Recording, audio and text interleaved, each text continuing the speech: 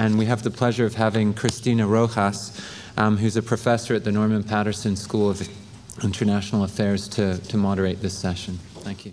Let me first start by congratulating the organizer of this excellent conference. And I think the title of the conference could not be more appropriate about what is missing in the response to the global financial crisis.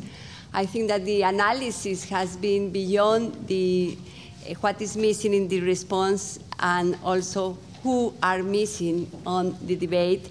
And I think it has been very, very important that a lot of reflection has been done on the third world countries and what is the cost for them on the financial crisis. As somebody mentioned yesterday, third world countries are sending capital from the south to the north. There is an increased cost of borrowing.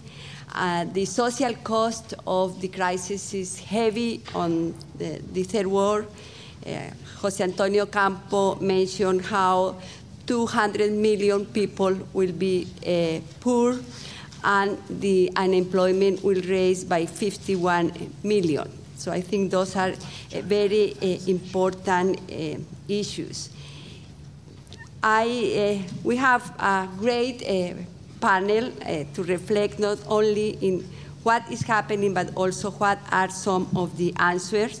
And I think that one important issue about the answer is the politics behind the reform. There are proposals for change, but how civil society organization is responding, how is the weight that they have at this moment of crisis, how coordinated.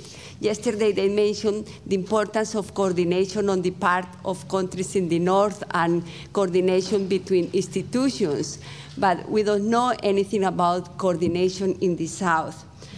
It's also very important initiatives that are being done in third world countries in Latin America, Africa, but we don't know if these initiatives have been heard. We don't know anything about the possibilities and the response, or not anything, but we know less about what is the position of third world countries, as it was mentioned in the previous panel, in terms of the debt, and if they are coming forward to ask for a different solution.